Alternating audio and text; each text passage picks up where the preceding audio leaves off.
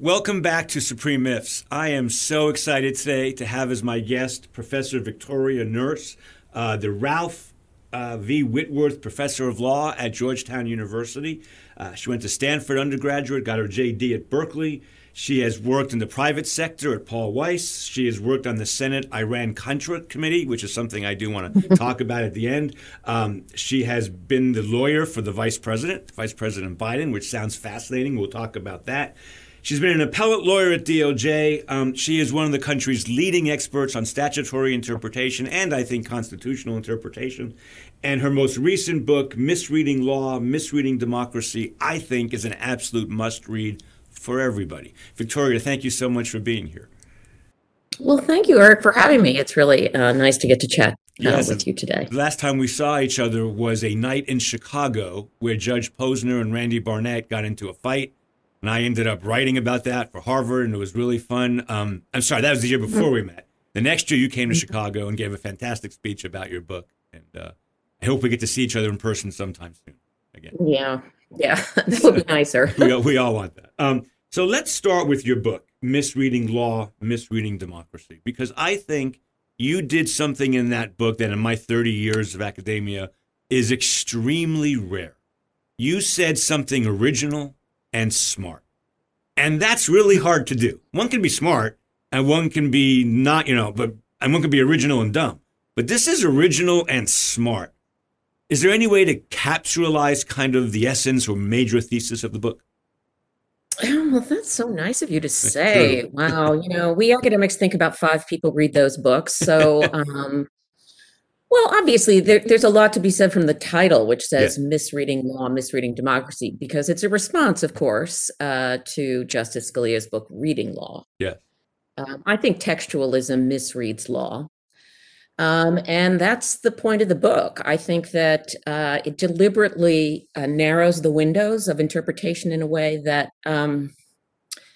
makes it more likely that judges will be biased. Right. So I don't think textualism has been sold on what is actually a truthful platform. And the book goes through why what I call legislative evidence, not history, should be used in a difficult case. And it's probably the only defense of that, an academic defense of that's out there today. Well, that's what, and that's why I said it's original. But I have to say, to some substantial degree, you persuaded me, though I don't hold myself out as an expert necessarily on statutory interpretation as opposed to constitutional interpretation, which I do. But so Justice Scalia, some of the people who watch this podcast are not lawyers and law professors. Justice Scalia famously said, don't use legislative history. Just don't touch it. Don't go near it. I won't use it. And he made that idea famous, I think, or at least, I think he made that idea famous. And you take strong issue with that. So what are some of the faults of Justice Scalia's no legislative history dogma? Well, I think one of the problems is it's the only evidence outside of a judge's own mind that can actually check the judge. Okay, so textualism purports to be a neutral way of looking at statutes, laws, or also the Constitution. As you said, you're absolutely right. Many of the things that I said in the book actually apply to constitutional law because the current form of originalism on the court is public meaning originalism, which is really textualism. So Heller, the case involving the right to bear arms, is a textual decision. So most of what I'm going to say here is about that. But there is one difference. They'll look at the Federalist Papers, right? Originalists will look at the Federalist Papers, but they won't look at, so they'll look at 1787, but they're not going to look at 1987. And I find that very strange. By the way, if I may, just to interrupt quickly, not only is it strange, but to the best of my knowledge, I don't think Scalia ever defended that. People called him on it throughout his life. I don't think he ever sat down and wrote something that said, here is why I look at 1787 Federalist Papers, but not 2003 legislative history, right? I think that's right. Right. John Manning tried to. Yeah. And John Manning is an honest textualist. He rejects using the separation of powers because there is no textual clause about that. He's he's the dean of the Harvard Law School. Yeah. He's an honest textualist, but he tried to pin down Justice Scalia in a conversation, and it didn't really get anywhere. No. he didn't actually explain in that conversation, which is some symposium and I'll argue somewhere, about why he would actually look at what is legislative history of the Constitution in 1787, at least some part of the legislative history. And he wouldn't look at a similar document in 1987 if he was trying to figure out what happened. I mean, I don't know what happened. I can't remember what happened in 1987 either.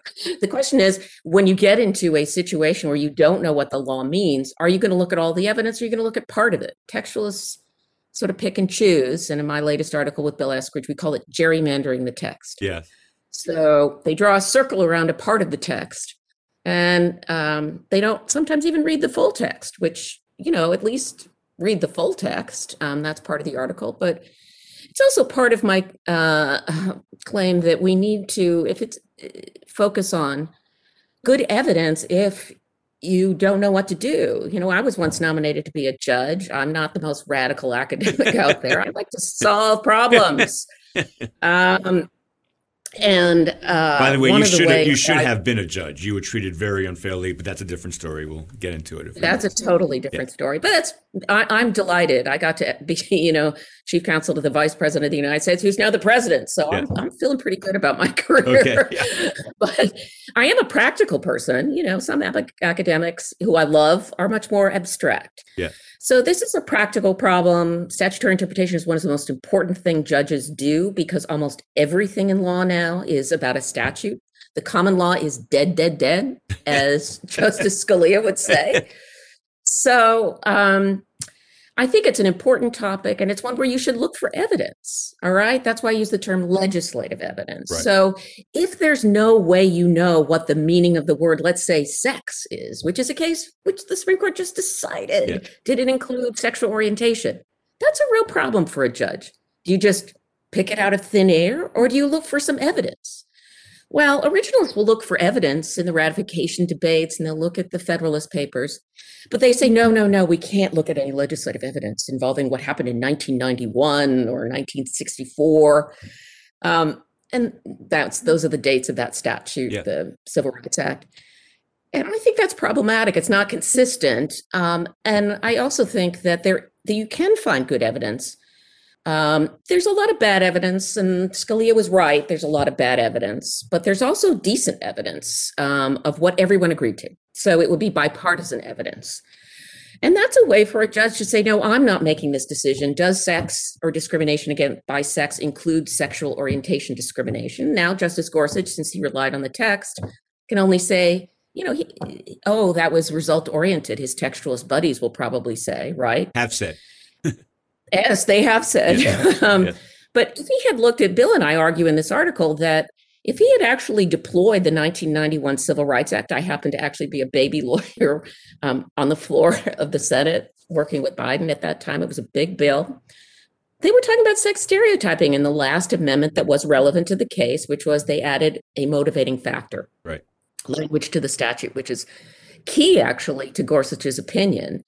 So we think he would have had a much stronger opinion, a much more so-called neutral opinion if he actually looked at that evidence, because by 1991, the Congress knew and accepted Price Waterhouse, which was a case that the Supreme Court itself decided where sex stereotyping was the norm. That's how they were interpreting the term sex so that it included things like sexual harassment. Anyway, we think it would be stronger if you actually looked outside the judicial sphere and relied on good legislative evidence.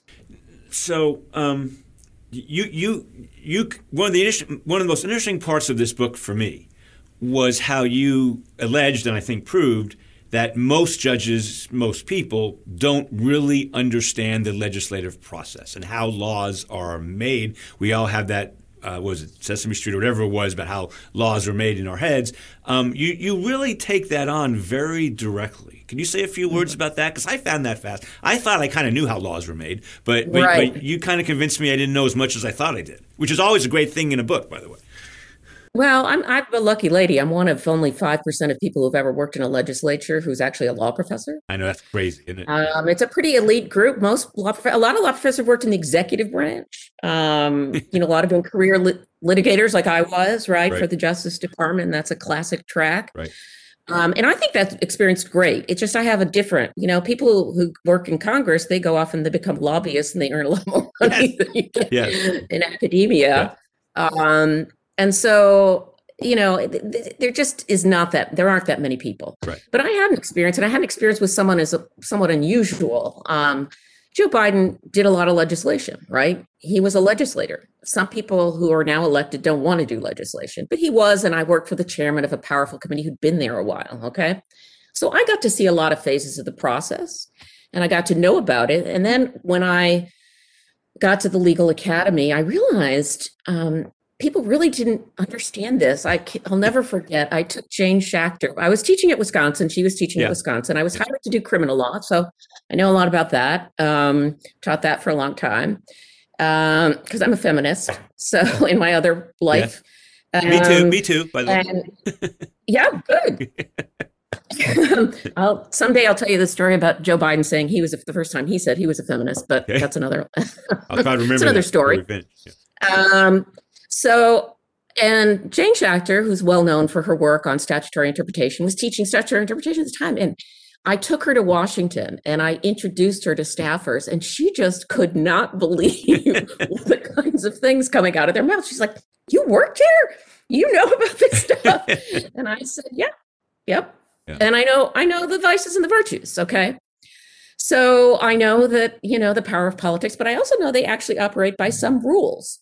Now, they can waive all the rules if they want, but there's a process and you have to follow the process. If you looked at the impeachment, you noticed there was a process, right? And they made their arguments and all that. Yeah. And so I brought that knowledge to statutory interpretation. And I argued that a lot of the way that legislative history had been done by liberals and conservatives alike. So I indicted both Justice Stevens, who I love, and Justice Rehnquist, who fought me on the Violence Against Women Act. So don't love him as much. Yeah. I indicted the opinions, very famous opinions written by both of them on the grounds that they really didn't understand how the process worked. So in one case, the Weber case, Justice Rehnquist invoked people who had opposed the law. Now, that is really it's like signing a dissent as if it's the majority opinion. Right. It's crazy. Right. And so I wrote an article in the Yale Law Journal about this, about, legislative history by the rules. And some people say, well, Senate, they don't follow the rules. But what I'm talking about is Congress 101. Okay. Congress sort of the basic things you have to know, what's at the beginning, what's at the end. So, for example, there's a case where Justice Scalia can't tell the difference between a committee report and a conference committee report. And one's the beginning of the process and one's at the end of the process. And so they really don't. And it happens to this day. I don't know how to solve this problem. If you've had any great ideas, you can send them on up to me. I've threatened to actually invite the Supreme Court clerks over to Georgetown so I can give them a 5-minute lecture. Hey, your colleague Randy Barnett gives them a 2-week lecture on originalism. Why can't you give them a 1-week lecture on statutory interpretation? I know. I think it's just civics, The Chief Justice got into hot water. When I was working in the White House, I got a call from this former Senate parliamentarian. He had retired, and he said, how can the Chief Justice have gotten it wrong in King versus Burwell when he wrote that the bill was passed by reconciliation? It actually wasn't. It was filibustered many, many times. Right. There were 2 separate bills. And, this is the kind of thing as if they were fact checked. I was thinking about this the other day, in my COVID haze. I was thinking, what can we do on the internet? Maybe we should fact check the Supreme Court on these things because they get it wrong. And it's kind of embarrassing, I think. I agree with that. By the way, I think they get it wrong in constitutional law all the time as well and make demonstrably false statements all the time. And that's the problem. It is a problem. I mean, in Heller, for example, there are a lot of people who've looked at the corpus linguistics, which is just a way of looking at how you use terms bear and arms, and come up with the exact opposite conclusion. And this is the problem with textualism. You're not looking at a lot of evidence. You're honing in on a small piece of a large thing, namely a constitution, right? Right. And this is why Bill and I call it gerrymandering, because you're sort of drawing a circle around a district, namely a word, right? And then that becomes all important to you. Bear arms is everything. That eliminates the rest of the Constitution, right? It eliminates the notion of precedent, which I think mostly textualism is.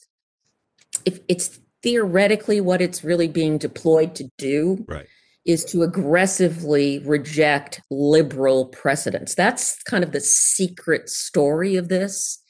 Honest textualists would also, I think, admit that, and Heller's a good example of this, but it happens in statutory interpretation, which used to follow a very strong rule of follow the precedent. So if we interpret the antitrust laws to mean X in 1899, we're going to interpret them that same way in 1999.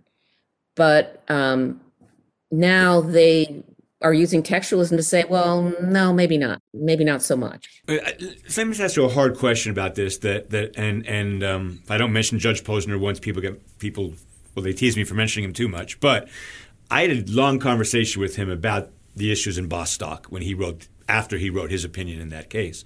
Mm-hmm. My question, and so Bostock raises the question, as you said, what does because of sex mean in Title VII? But whether it's 1991 or 1964, whatever year we pick, I think it's fair to say no one thought in 1964 it meant sexual orientation. I think that's a fair factual statement. And It's probably true in 1991. So how do we get I always thought it was fascinating that in the first 3 minutes of Bostock, the oral argument, Pam Karlan, one of my heroes, one of the great, I think, citizens of our country, had to immediately, she was asked about Posner, and she immediately said, I'm not with him. My solution to this is not what Judge Posner did. Don't do what he did. What Judge Posner did is he said, words evolve, societies evolve. I have to deal with this today, not in 1964.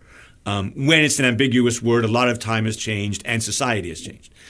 What is the crucial time period in that case? Is it 1964, 1991, 2020? What is the time period that's relevant to the question, does because of sex include sexual orientation? Well, I think if you're an honest textualist, what you should say is it's the last time that the relevant language was amended by Congress. I mean, I'm a strong, I call it a democratic constitutionalist theory. The legislature, however much this court calls it the legislative vortex, which is a misquotation of the Federalist Papers, they just really don't like Congress. But you could hate Congress, but that's what democracy is. And so what I think is the relevant period, as I mentioned earlier, is 1991. Now, I don't think they included, I think people knew what sexual orientation was in 1991. I'm old enough to think that. I don't think they thought at the time, if people thought at the time they were actually including that. That would have probably caused a tizzy. Why? Because a lot of claims involving feminism, Equal Rights Act, and they had been lambasted by Reagan, et cetera. And people had used women's causes, like the Violence Against Women Act was viewed as somehow strange, in part because, it might lead to recognizing something about sexual orientation. And so all the advocates they used the L word on the floor in the 80s, lesbian. I'm like, really? You really want people to be beat up by, whoever they are? Yeah. So I actually think what it helps you do is, there's something called the generality problem in interpretation. The generality problem is, well, it says sex, but how broadly or narrowly do you want to describe this statute? You could call all statutes, as Max Reagan said, for justice, and so therefore that would give a lot of power to judges and a lot of power to Congress. So that's a real problem. I think one of the reasons I want to look at legislative evidence because it helps solve that problem. Because you can see the level of generality that a bipartisan group agreed that Price Waterhouse was correct, that sex stereotype, and this is a case where a woman was said she didn't wear pearls, okay? And so therefore she didn't become an accountant, I think is what it was, or a partner at an accounting firm, right? She was, rough around the edges or something like that, was not properly feminine, okay? And it was femininity, right? Sex stereotyping, that was the core of that case. And both sides said they agreed with that part of Price Waterhouse. And if they paid very close attention to cases in that, because the whole 1991 Act was trying to reverse the Supreme Court. It was saying, you are trying to narrow these statutes. We have been trying to, and that also helps, they were pushing back. The court had been narrowing the race and sex discrimination statutes. And the whole 1991 Act was to push back and say, no, we want, a disparate impact test in this case. No, we want, racial harassment, whatever it was that they said. They were reversing a series of cases, but that's why they made sure to say we actually like Price Waterhouse. We like that interpretation. And that is in the congressional record. That's not in someone's head. It's not subjective. It's a piece of paper. It's right here. They said it. And they agreed to it. So it's bipartisan. They did narrow the remedies, but that was a different thing. They had to say, oh, no, we think this is right, given that they were trying to overrule a whole bunch of other cases. And that gives you a level of generality that is more than just being female, right?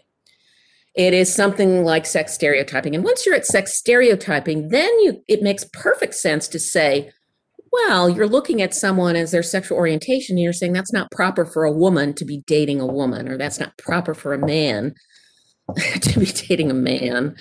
And I think that should give a judge comfort that they've identified the proper level of generality, because that's the real dispute between the majority, Gorsuch's opinion, and the Kavanaugh and Alito opinions, because they want to read sex quite narrowly to 1964 when it did mean, ads about women do not apply, and general, discrimination against females, people presenting. I have to say one thing about this case. Everyone kept talking about biology as the definition.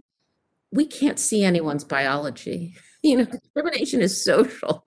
It's not medical. I once wrote a book about eugenics. So when people start talking about medical terms, we discriminate based not on biology. We have no idea what the chromosomes are. Trust me. That I do know. So I'm a core legal realist, as core as they come today in today's academy. I would have fit in well in 1935.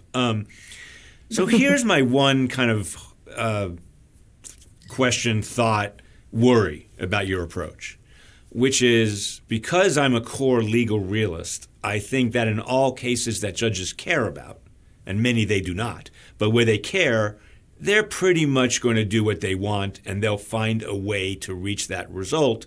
I think Gorsuch did what he did not because of any theory of interpretation, but because it just so happens that about 65% of America think gays and lesbians should have equal rights at work. I think Gorsuch fits into that 65% of America, despite his conservative credentials otherwise, and that's why he did what he did. By looking at all relevant, what you call legislative evidence, I feel like in most hard cases, judges will be able to find what they want to see, or see what they want to find, I guess is a better way of putting that. And that makes – whereas I'd almost rather than take kind of a Posnerian honest approach. This is what I think is the best result of this. That's open to me because it's vague, it's imprecise, time has changed, and I think this is the best thing for the world. How do you? I'm curious what your thoughts about that are. Well, I'm certainly enough of a realist to say that the Supreme Court, in cases like Bostock or cases, involving the right to bear arms, the ones that are politically salient, it's going to be very hard for them not to vote with their the party of their. The person or their own beliefs. Let's put it that way, because you talked about Gorsuch violating his party's, views. He had to do that for some reason, right? And we can attribute all sorts of reasons. I think there are good reasons, though, and I would push back against too much realism. Most people do. Because I think there's a good empirical data from my colleague who runs I used to run the Georgetown Government Department, who's a serious empiricist, basically showing that in the highly salient cases, you're right. But in the cases where it's, Rule 23 interpleader, no one knows about it, no one cares. Right. Those cases, the doctrine matters and the method matters. Okay. And those may actually have, since people can't push back because it's part of the elite, right? These ideologies, which are, and it is an ideology, textualism is an ideology, right? So I'm a realist about that as well.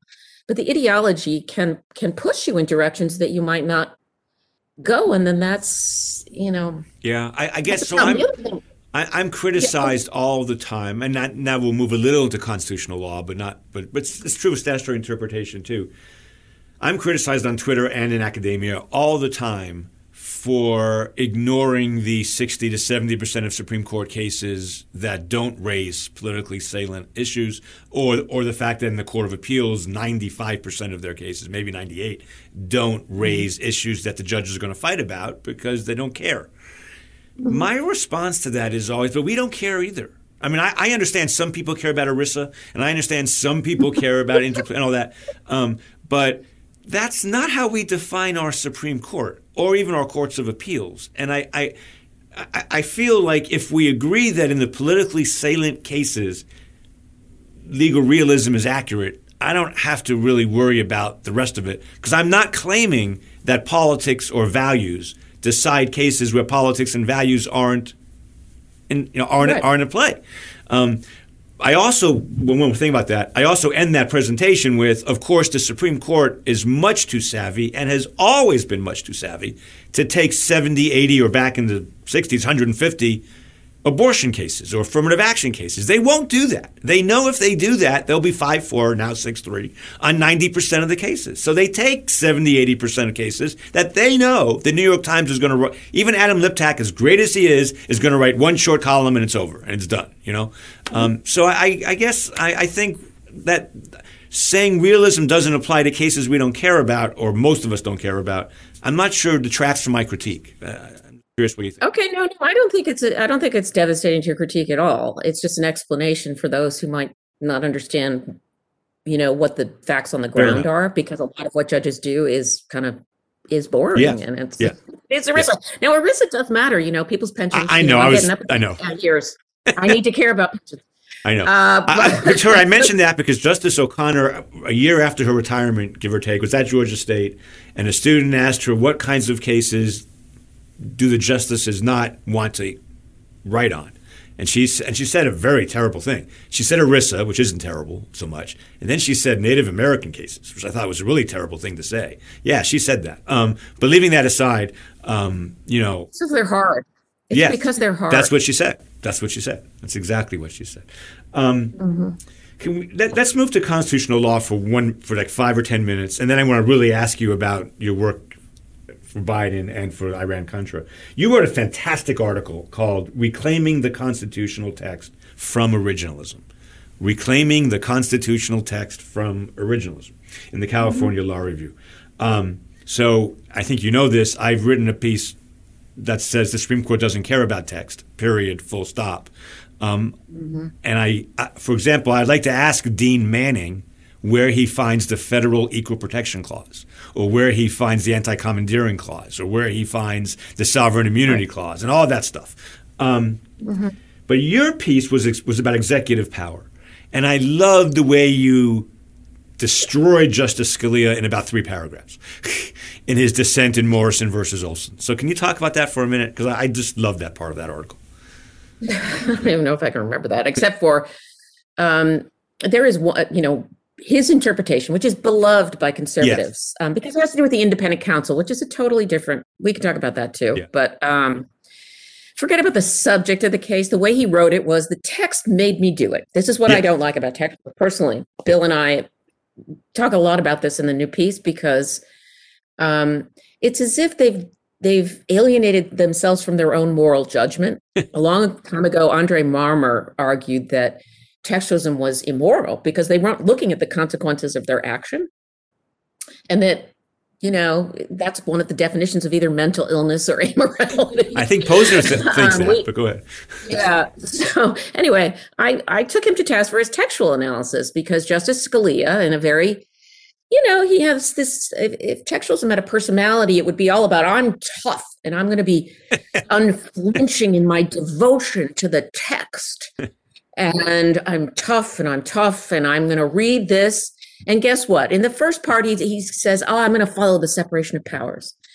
And guess what? There is no separation of powers clause in our Constitution. And that was deliberate, twice deliberate in the convention. Then when they tried to add it in the Bill of Rights, rejected.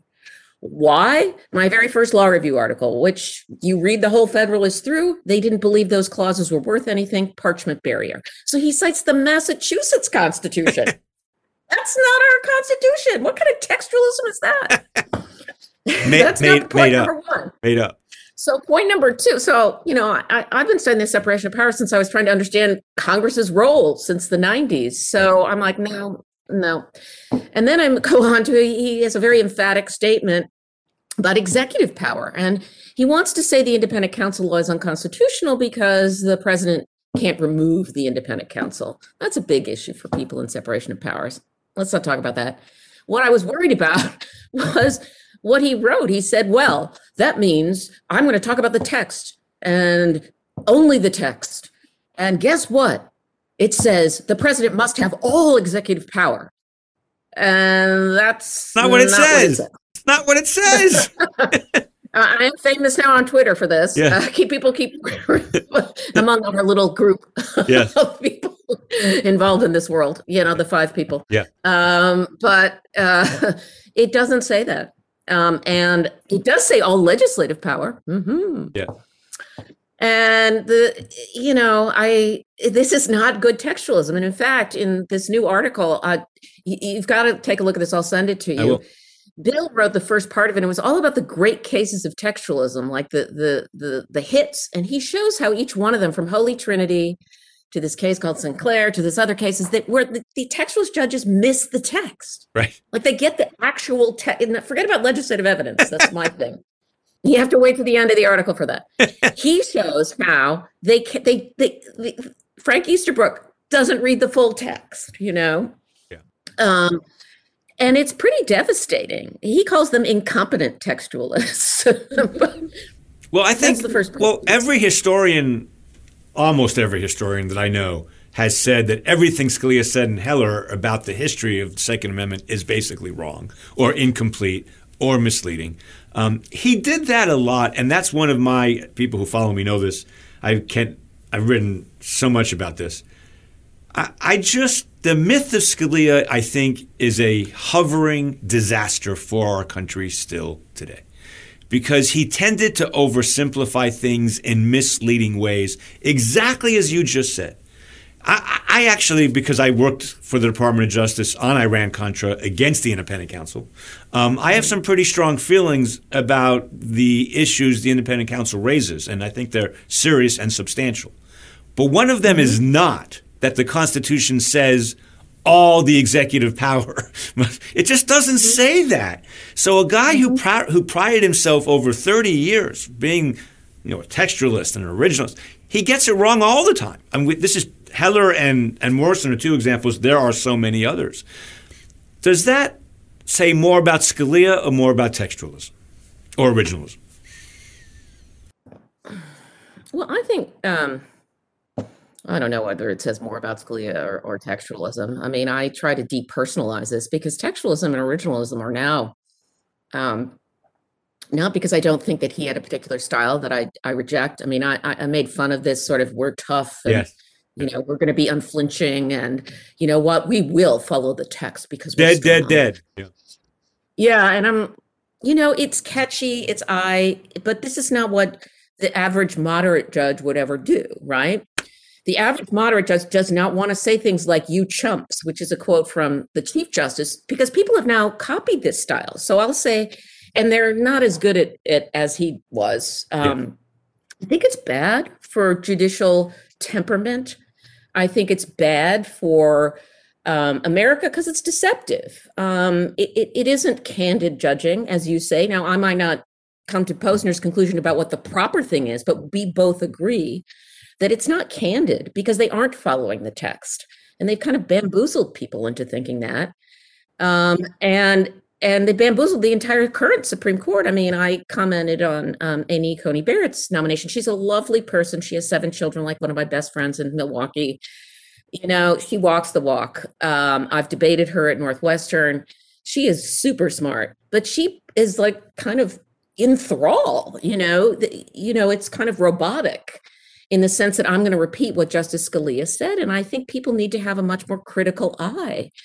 And particularly the Academy has to be pushed back. The legend of Scalia, I've been trying, is not a happy one. I've been trying. It's there's a great new book by Ed Purcell that Rick Hasen wrote a very good book on Scalia. Rick was a little diplomatic. Ed was not diplomatic.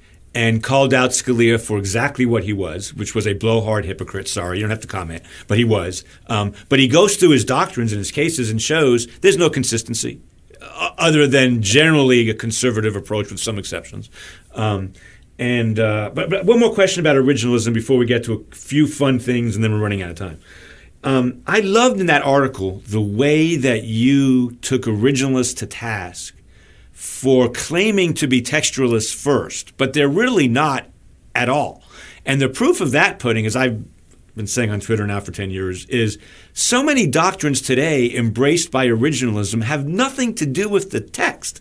And two friends of mine, Will Bode and Steve Sachs, who I've debated and written about and interacted with, and I love both of them. They're both great guys. But they are so wrong about this whole great powers idea that they want to limit Congress in many ways based on a non-textual, I think, very dubious historical principle that has never been reflected in any text anywhere, any place, any time. And that happens all the time with originalists. When did we lose the text? When did originalists forget about text? Because they have. I think you showed that in your article, and they have. Was there a time when that happened?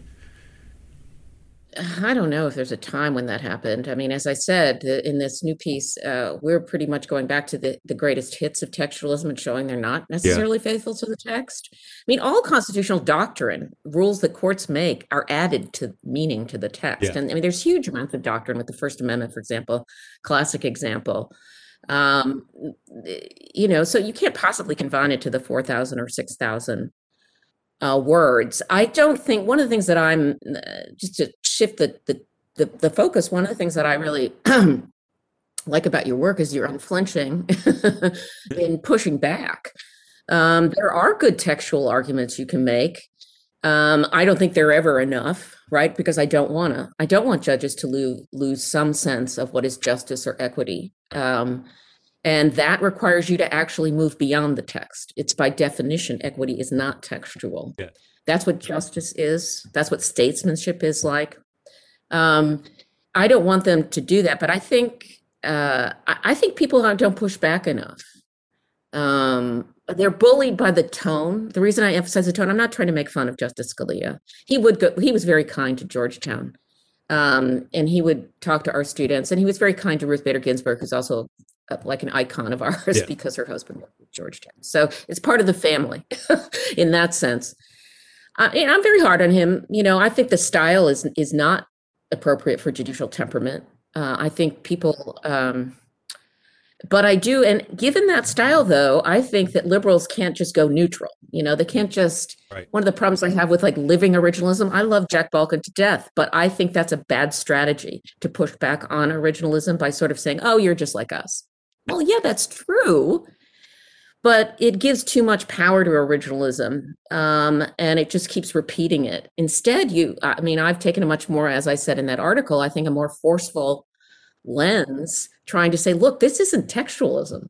I mean, it's not candid, and well, what text. So I think that it's hard to come up with solutions. That's what liberals need to do. I'm on this panel at ACS tonight.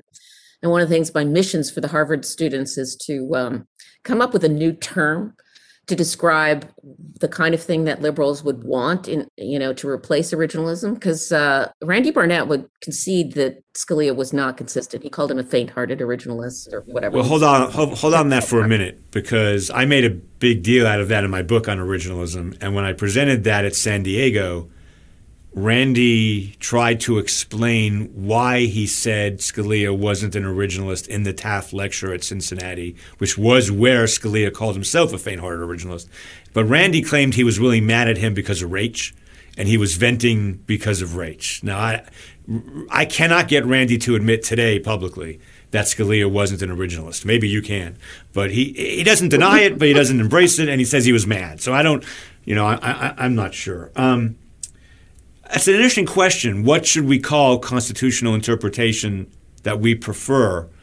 A word as snatchy as catchy as originalism. I think that's a really important task. I'm glad you're on it. I don't think, though, we're there yet, because as hard as I've tried, and as hard as Jamal Green has tried, and as hard as Mitch Berman has tried, and Peter Smith and Tom Colby, who have written amazing things, we can't get people to see there are no originals. There are no originalist judges. Scalia and Thomas Scalia voted to strike down over 130 laws. Thomas is somewhere in the same, little bit less than that. Very few of those were any originalist evidence presented by the justices. I mean, they're not originalists. So first we have to get people to see that. Then we can move to what we call the Constitution Accountability Center, which has great people who I love and politics I share. They're going about it all wrong. Same as Jack, by doing this liberal originalism thing. And you and I agree on this. I'm on your team on this. We need to write something about liberal originalism. I love her. She's Elizabeth Weider's force of nature. Yeah. I think she's doing a great job. Yeah. But I think it's important to go, and I think we're at a turning point. I think students are hungry now for alternatives. The students coming to Georgetown now, obviously we've got, because of Randy, and Larry Solon was there, who's his theorist, he's now gone to Virginia. But we have a tradition of eclectic thought. We've got Robin West, who's a world-class feminist and constitutional theorist, and then we have Randy Barnett. Yeah. And some of the students come for that. But I think that liberals really need to push back harder. I think the students now are trending more towards social justice. Maybe it's because of the events in their lives. And I think that may be part of the impetus for ACS chapters to get more involved in this. I used to go to the Federal Society all the time before Trump because they were the only people talking about this. Right. And one of the things I'd like to see ACS do more of, and the students be more engaged in these kinds of programs, which is why I do it. I got a few other things to do. I'm writing a book on impeachment. You're a little busy. I think it's really important for students to understand it. And I think people need to keep at this.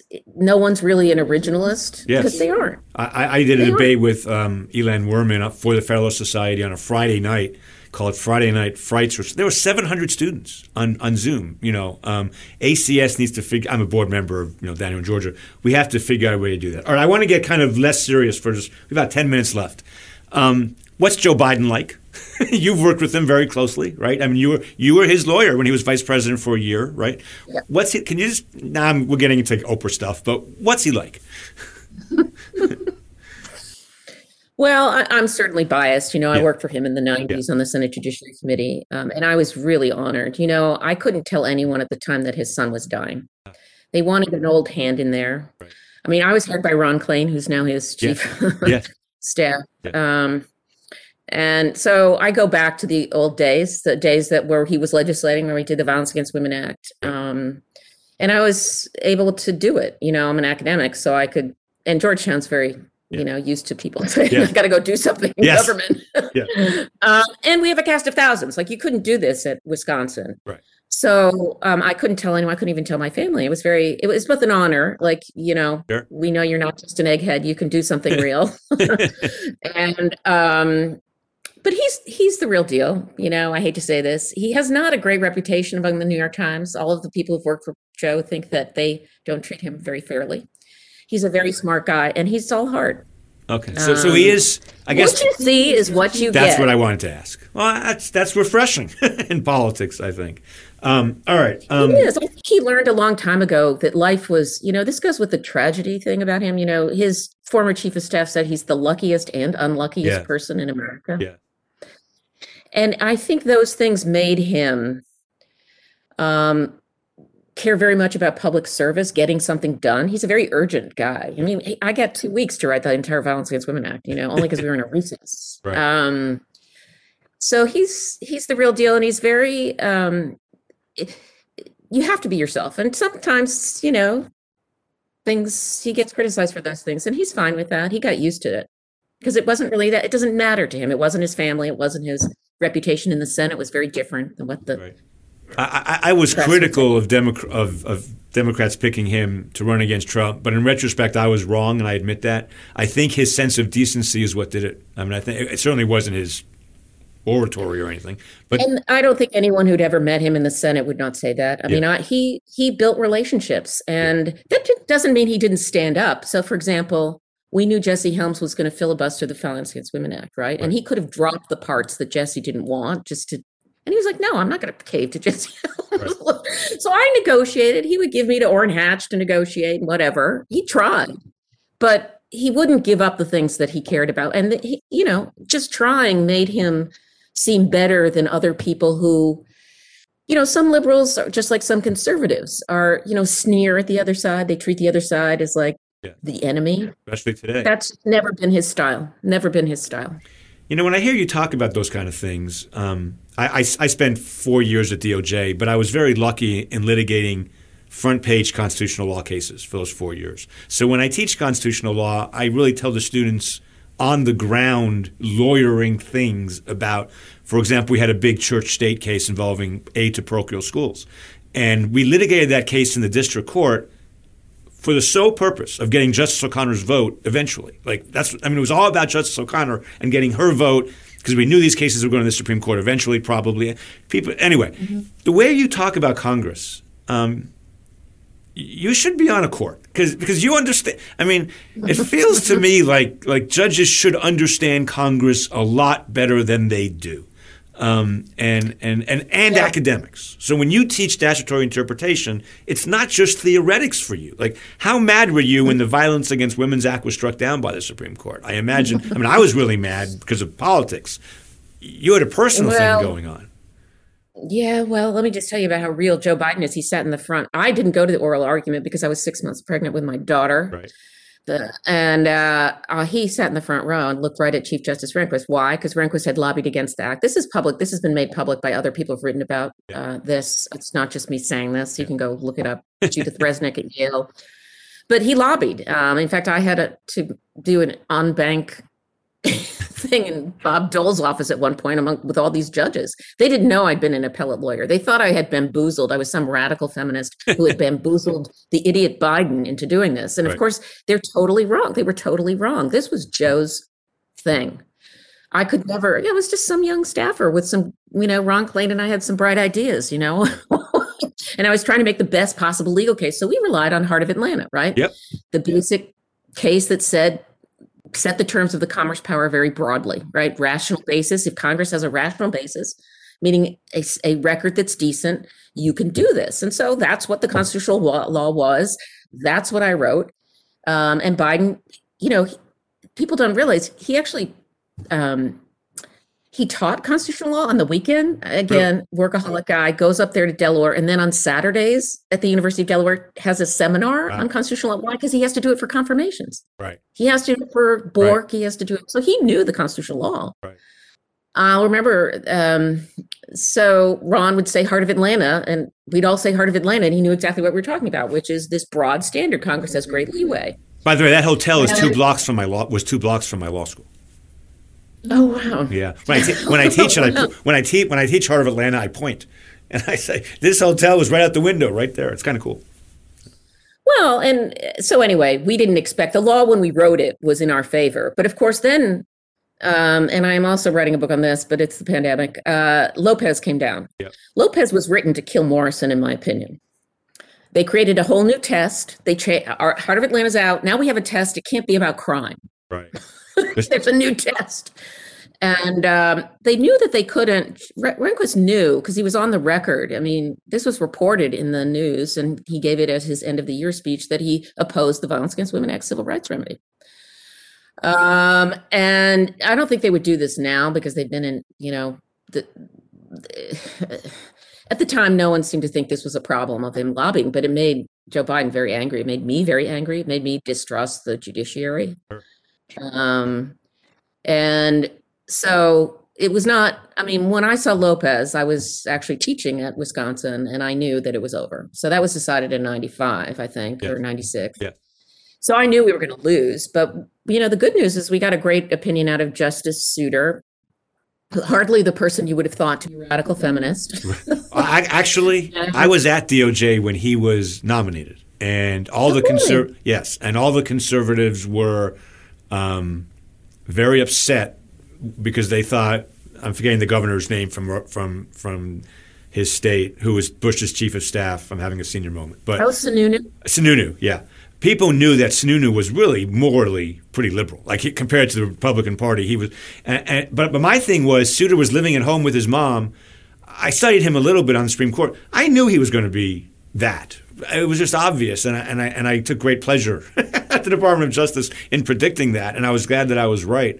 I'm not surprised he's a radical. Also a friend of Warren Rudman. Warren Rudman, after Iran-Contra, went to work for my old law firm, Paul Weiss, which is a very liberal law firm traditionally. He became good friends with Arthur Lyman, who was a great lawyer who brought me to Washington. And well, speaking of Iran-Contra, sorry, we have only 5 minutes left, and I really want to ask you about Iran-Contra because I worked on it a lot.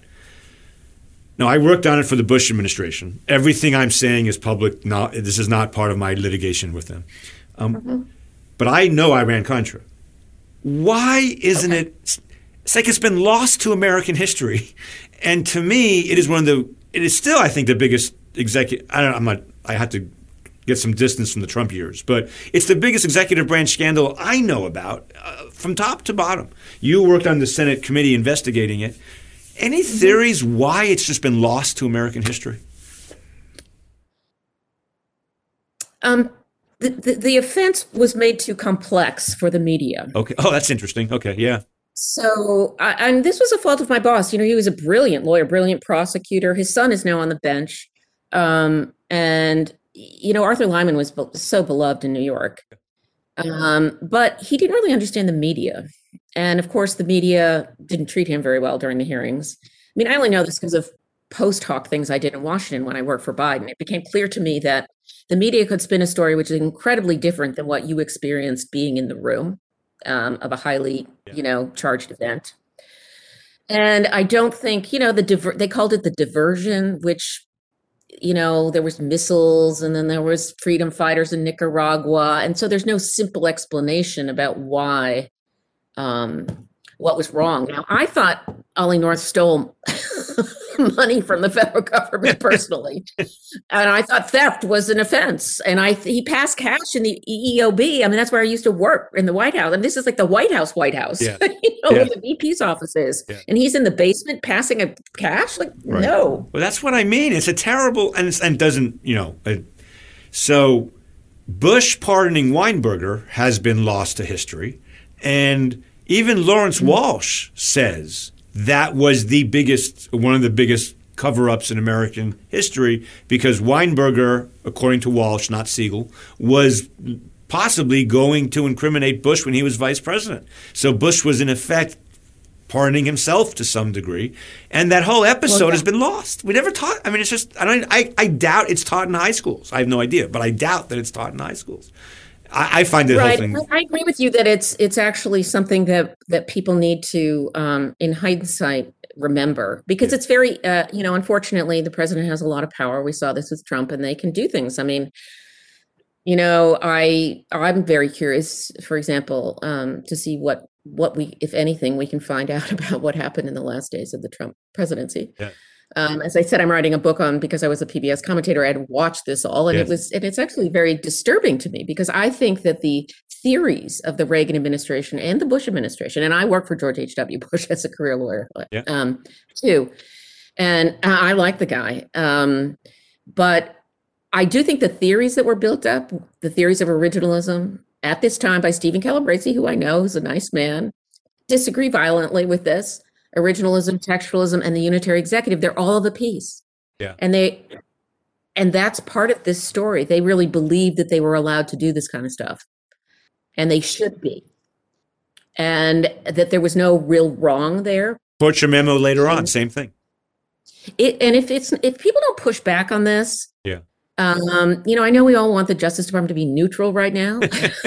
But on the other hand, when things are like that, I think that, I'm happy you brought this up. You're the only person I know who actually understands this. Yeah. I think even my dean who worked for Lawrence Walsh doesn't really talk very much about Iran-Contra. And it is a story that's been lost to history. And it's too bad because there was a theft. There was corruption and theft. And illegal and proven illegality. And the president taking too much power. And then they covered it up, with Poindexter and all that. They tried to write memos that he had never signed and, all this that Reagan hadn't signed. So they tried to cover this up. And But I think they believed it was proper from a legal perspective as well. And I think that's also the story that hasn't been told. My little piece of it was the National Archives got a subpoena from Walsh for Reagan's presidential documents. This is 1990, I think, or 89. And my job was to represent the National Archives in that subpoena dispute. And their position was the Presidential Recording Act doesn't let us give anybody these papers. Right. We can't give them to anybody. And the independent counsel's position was, we're not anybody. We get them. And the interesting thing about it, which you might find interesting, I'm not disclosing anything illegal here. We had a surefire defense under the Presidential Recording Act. But the politicos didn't want to use it because Bush was running for president and it sounded like executive privilege. It wasn't executive privilege, but it sounded like it. And what I learned from that whole lesson, the reason I brought it up, at least as far as I can tell, in both parties all the time, reality takes a second seat to what it looks like all the time. How is it going to be perceived? What's the media going to do with it? And that's just – I wish it wasn't that way. I'm kind of a utopian in that sense. I wish we can get away from appearances and get to substance. One of the things I love about your work, I mean this sincerely, is I think you get to the substance very quickly and you brush aside what should be brushed aside, which is why you should be in politics, not at Georgetown Law School, as a judge or a congressperson or senator or something. Anyway, thank you so much for doing this, Victoria. It was so nice to see you. Well, it's nice to see you. And this was the highlight of my day. Well, I hope you inspire some students tonight to think of new terms for originalism. Yeah. I've been doing originalism for ACS for a long time now from a critique perspective. But you're right. But you're right. We need to build. It needs a brand because Randy will say, "Oh, you can't win something if you don't have your own brand, theory." I personally think living constitutionalism is a bad slogan because it's not really what David Strauss wrote about, which is common law constitutionalism. I agree. And it also seems to suggest that people can just make up things. And I just don't think it's a good slogan. Well, it's not that it might not be right in the sense that, yes, the Constitution changes. I wouldn't be me. I wouldn't be me if I didn't say we could solve all of these problems by recognizing the Supreme Court is not a court and its justices are not judges, but that's a different conversation for a different day. Thank you so much. I really appreciated this.